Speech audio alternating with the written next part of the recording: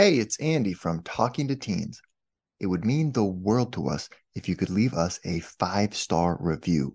Reviews on Apple and Spotify help other parents find the show, and that helps us keep the lights on. Thanks for being a listener, and here's the show. You're listening to Talking to Teens, where we speak with leading experts from a variety of disciplines about the art and science of parenting teenagers. I'm your host, Andy Earle.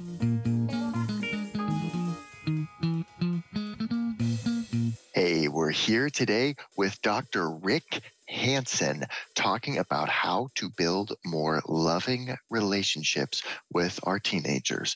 Dr. Hanson is the author of numerous books.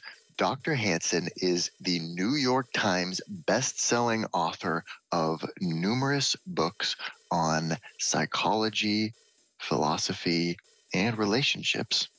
He has written the book Neurodharma, the book Resilient, the book Hardwiring Happiness, the book Just One Thing, the book Buddha's Brain, the book Mother Nurture, and the new book Making Great Relationships.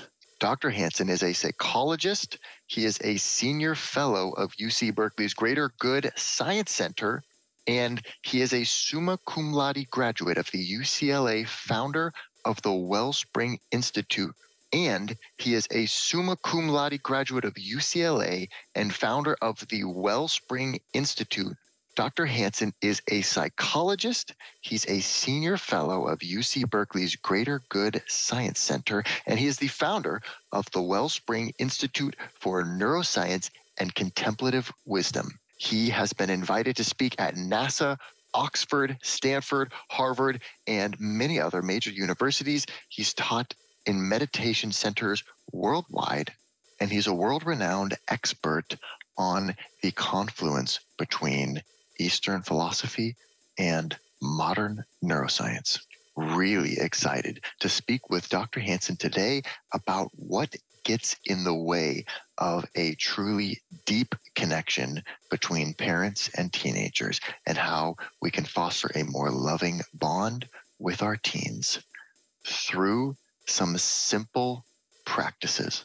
Rick, thank you so much for coming on the show today. I'm really excited to speak with you.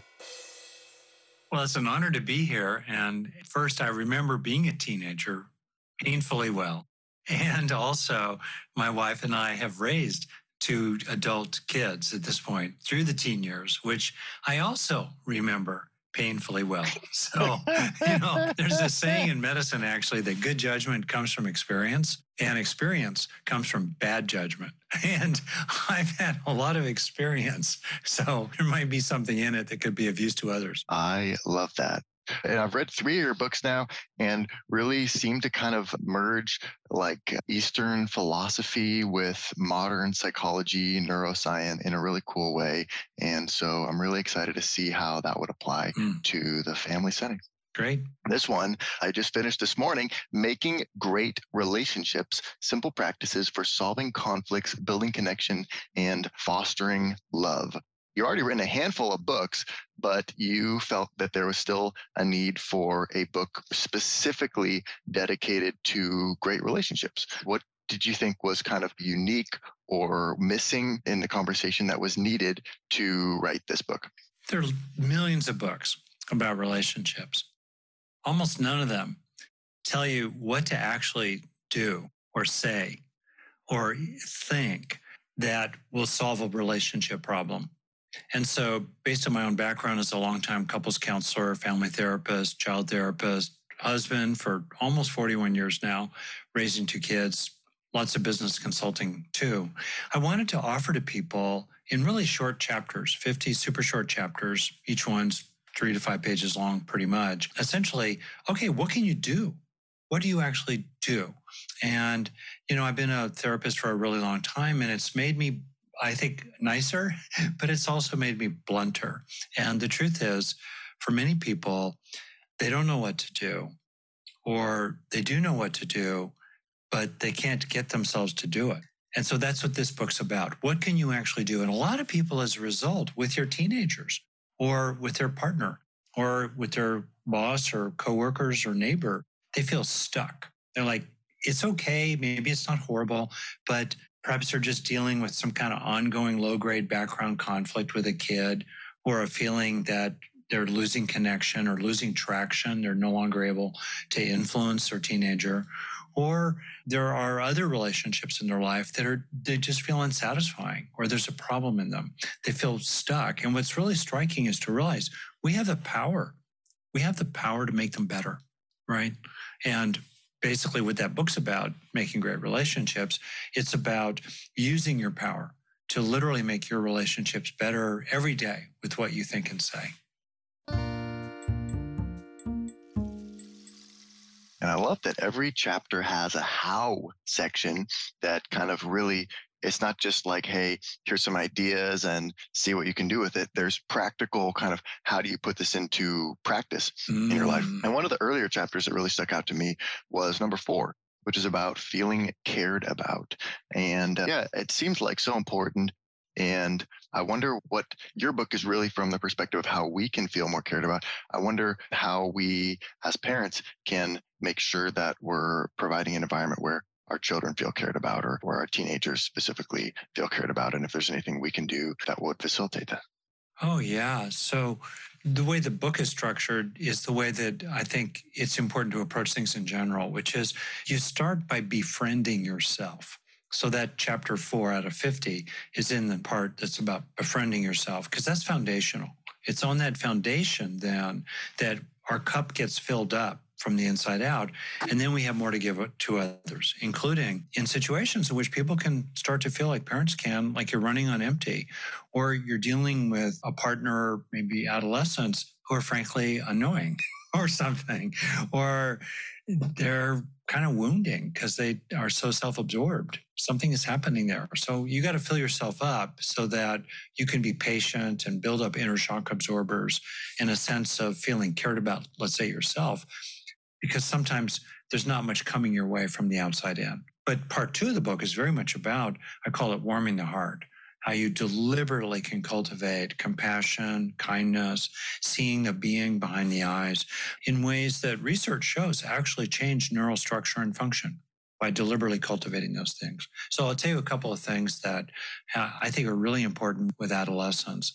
And I wish I did more of it, honestly, when our kids were young. And I've tried to learn from that experience.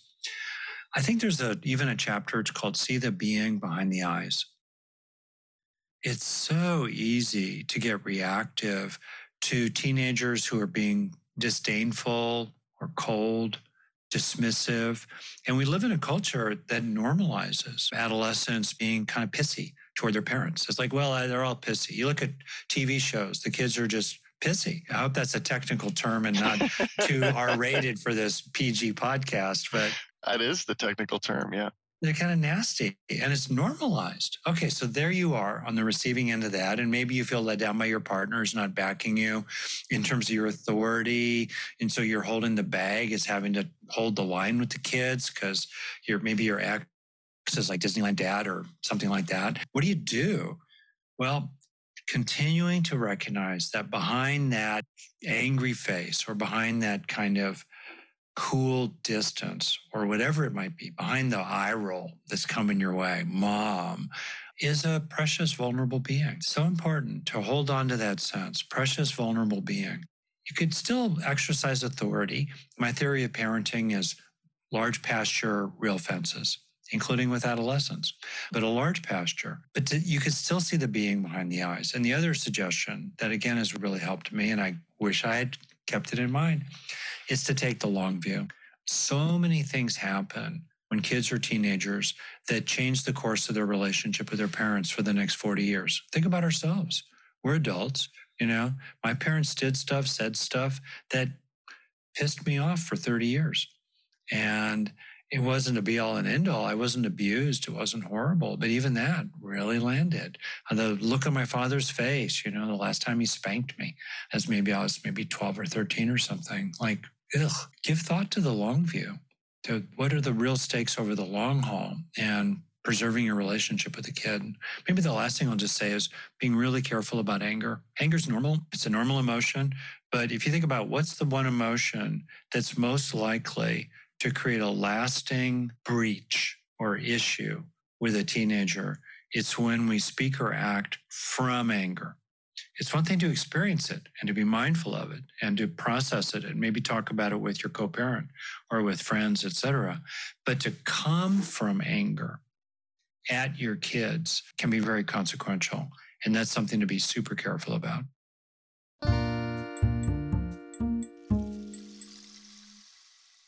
I love that. And it ties right in with you talk about compassion. In the book, there's a chapter 14, Yeah. which is on having compassion. And I love that what you talk about in here is recognizing the suffering in others. And I think it's so easy to get focused on our own suffering. Say, oh my gosh, Yeah. I'm under so much pressure at work. And then I come home and, my kids are treating me like a doormat and focusing on how hurtful that is for ourselves. But what you point out that I love is if we can turn that also and look at the suffering that they're going through. And I wonder what kind of any suggestions you might have on just how we can kind of reframe that or how we can start to see that a little bit better. Yeah. I'm really glad you foregrounded that. And by suffering, it's a very broad term. So again, let's think about a teenager today. Here you are. What's your objective situation as a teenager? It's completely abnormal. It's completely abnormal. First of all, you think about hunter-gatherer bands in which human beings lived for 97% of the time we walked the earth in groups of 40 or so people who lived together mostly their whole lives, in which everybody had a very important role and could see directly the results of actions, for better or worse. Same with even quite recently. My dad grew up on a ranch in North Dakota, born in 1918, no longer with us, bless his memory. And in that world, he had an important role as a teenager. It was so important, actually, that he only went to school 2 quarters out of 3 over the school year because he had to come home for the harvest in the springtime, for example. But that was the real world. He eventually got a PhD in zoology and became a college professor and all the rest of that. So, he kept with it. But the point being that he could see directly. But now what do we do with teenagers? We sequester them in these sort of strange places, schools and malls. We ask them to study all kinds of things that they know they'll never use or remember a year later, let alone 2 days later. We make them do that.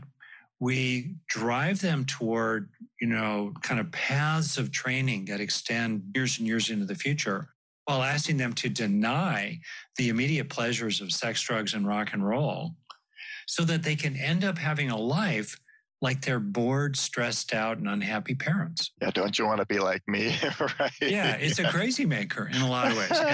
And I mean, the work of a kid in our culture is not hurting goats in most cases, right? But it is about going to school, and there's a place for that and so forth. But it's tough. It's challenging. It's really challenging. Group pressure, social media, it's intense. The suicide rate among teenagers is real. Teenage depression is really real. A lot of meanness, a lot of mean girls, mean boys, a lot of cyberbullying. If you don't have a perfect body, you can just feel horrible. I've known people who maybe arguably were carrying 10 to 15 extra pounds. And then, I know the story of a young woman in college, just basically said to her parents, what do you think it's like to be the second fattest girl in the cafeteria? And this was not a fat person, but just the fixation of the standards. It's tough.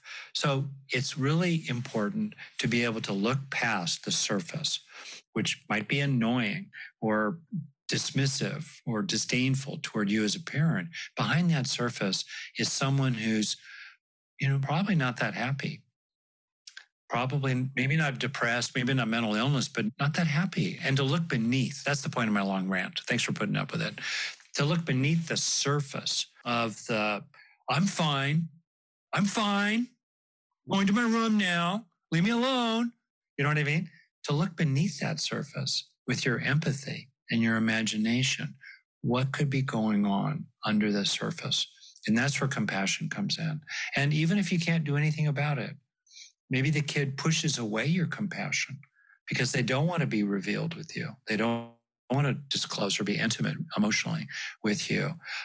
But you can still rest in a kindness, a lovingness, a compassion. That's your superpower as a parent, that you will walk through a burning building for your kid. And to just live in the knowing of that. and to have a kind of family environment in which there's an openness to talking in real ways about what's going on. What do you, okay, I love that because, and you talk about good intentions in the book and kind of recognizing the good intentions in others. But a lot of times as parents of teenagers, we're on the other end of that where we have good intentions and we're trying to help them out. Yeah. And then in response, they slam the door on us and they say, leave me alone. And so it's almost like, I'm just trying to help you out and protect you from some of the hard things that I went through when I was a teenager and warn you about some things, but it gets kind of interpreted in the wrong way. And I wonder what we can do when we're on the other side of that, when we feel like, hey, we have good intentions and we're just trying our best to kind of, be helpful or offer some advice or support or anything like that. And it's kind of being turned against us or not like received in that way. Yeah, a couple of suggestions, and these are generalizations, so everybody has to, apply them to themselves. First of all, to recognize that biologically, adolescence increases egocentrism. It's normal for adolescents to be self-absorbed, to be really pretty clueless or indifferent to all the crud and suffering that their parents are dealing with, and to be ungrateful, ungenerous. That's really quite normal. There's some wonderful exceptions to that. The kid who's sweet as the day is long, very generous, very kind, very supportive.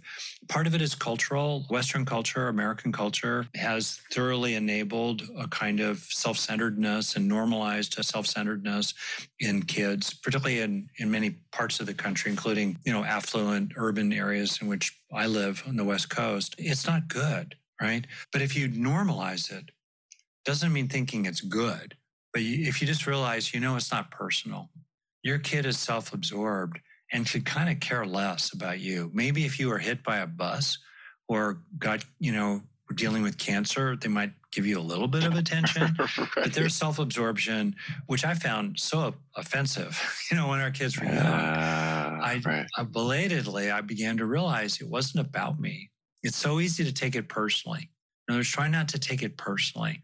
It doesn't mean giving up our moral stand as a parent, that we're a stand for treating other people like they matter, whether it's your peers at school or the people you're living with who've walked through burning buildings or nearly the equivalent to take good care of you for the first 14, 15, 16, 19 years of your life, let's say.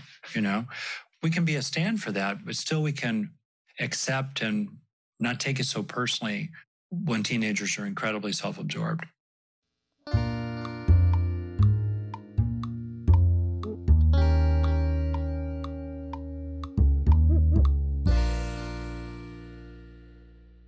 Yeah, this is one of my favorite chapters in the book is on taking it less personally. And you talk on page 110 about intentions. I think that's a large part of what we get wrong is I hear parents so often saying, oh, my teen is manipulative and controlling and argumentative. And all of these things are us like projecting intentions onto them that, well, they're manipulating me. Their intention is to, get me to do X, Y, and Z and to control me. Maybe that's true, but also just maybe it's not really even about us. Like making it about us that, oh, they're doing this to me when really like they've got a lot going on themselves and maybe they're just dealing with their own stuff and it's not so much about us. And I wonder how we can sort of free ourselves from that or any ways to kind of check ourselves and take a step back and just make it less about ourselves. I think I'm so glad you put that up because we tend psychologically, these are called attributions. What are the states of mind, including the intentions that we attribute to others, we project onto others, as you put it? And very often, we're just bit players in our kids' lives. They're so self-absorbed. They're just so thinking about that weird comment that some boy made, 2 rows over in geometry class. And that's what they're caught up in that, or they're caught up with social media in the back and forth, or texting their friends, or waking up at 1 a.m. to text their friends about stuff. That's the world they're living in. We're just kind of floating around the edges. So a lot of what they do is maybe clueless, and maybe there's a place for, setting some standards and trying to arrange routines in your home and ways of living together. For example, insisting on, we have dinner together. We don't just take our food to our separate rooms. We do as a family. We listen to each other. We treat each other like we matter. That's our culture here, modeled by the parents, even if they're not living together, but how the parents are. You could be a stand for those things, but we don't have to attribute negative intent to our kids so much, and be very careful about that. I find another thing that's so powerful, and most parents don't do it, is they're not vulnerable with dignity. They tend to, they lecture their kids, they scold their kids, they give their kids advice, or maybe they inform their kids about things, or maybe they just mention in passing, like, yeah, I had a really stressful day, but they're not very authentic about it. They're not very revealed. And I think it's important to be careful about not spilling your guts and trying to put your kids in the role of pseudo-therapist to you, especially, for example, if you're a divorced family, you don't want to make your teenager your co-parent, careful with that. But to just be real, just in simple terms. And there's a formula, it's in the book, from Nonviolent Communication, which essentially follows the format of, when X happens, I feel Y because I need Z. And you can just imagine a way of being vulnerable with dignity, or dignified vulnerability. You're not being a mess. You're still the parent. You're still the adult. You're keeping your mom hat on, your dad hat on. You're keeping your grown-up hat on, while being able to say, for example, when you walk in and I'm just eager to say hi and to connect, when you come home after school and I say, hi, how you doing? And you ignore me entirely, walk past me, don't make eye contact, and don't take your earbuds out, and walk directly to your room. When that happens, just described very accurately, matter-of-factly, not with a lot of tone. When you do that and you're like, so you give me that attitude, and no, like a neutral description, but accurate. When that happens, no blame, just factually, I feel, that's the second part. I feel sad. I feel hurt. Like, oh, I like you and just wanted, like 10 seconds of contact, really. But when that happens, I just kind of feel bad, and maybe that bad feeling is a little turbocharged by my own childhood, in which I was left out a lot and kind of felt unseen and like the run of the litter. I'm not laying that on you, Sally or Bobby or somebody, whatever your kid's name is. I'm just saying that's what it's like to be me when that happens. Because deep down, I need just ordinary human contact, not more, but not less, just ordinary human contact. I need to feel like I kind of exist for you. I know you have a billion things going. I just kind of need 10 seconds here and half a minute there where I feel like, oh, I exist for you and I matter. And you'll do what you do, but I just wanted to tell you how it is for me. Boom. Like, that's vulnerable. Yeah, that's dignified vulnerability, vulnerable dignity, and how rare that is. And I sure wish I did more of that when our kids were teens. We're here with Dr. Rick Hansen talking about how to build a deeper and more loving relationship with our teenagers, and we're not done yet. Here's a look at what's coming up in the second half of the show. The basic question, what good do you want to grow in? What's the good that you want to grow inside yourself? What's the good that you seek to grow inside your kid? From a very practical neurological standpoint, any lasting change for the better inside us involves turning states into traits, turning passing experiences into lasting physical changes in the brain. There's a lot of research that much parental control is unnecessary and unskillful, especially when kids are young, on the one hand. On the other hand, I find that a lot of parents, for all that's said about helicopter parents, many parents, frankly, many dads in particular, are way too checked out on what's actually going on. They're not going to their kids' events. They don't go to the school meetings. They're not involved in their homework. They don't know what's going on. They're not open to interaction. There's a distance and a remoteness there. Not good. So it's important to do both, intimacy and autonomy. Intimacy and autonomy come together.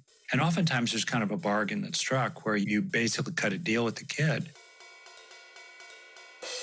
It's counterintuitive, but the fastest way to restore your own power and the fastest way to get a good result from others is to admit the maximum reasonable fault and then move on.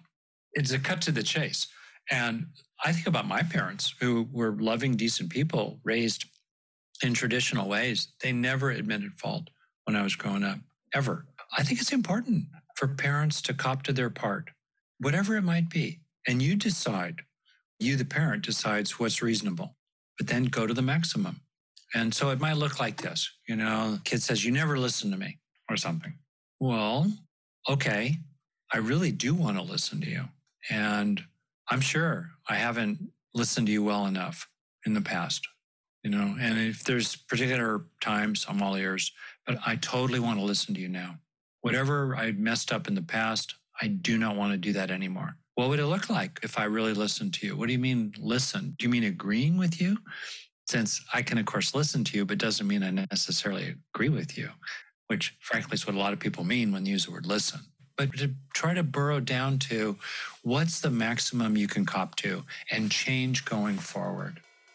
Want to hear the full interview? Sign up for a subscription today. You get access to all the interviews I've conducted, as well as new episodes weeks before the general public. It's completely affordable, and your subscription helps support the work we do here at Talking to Teens. Thanks for listening. I'll see you next time.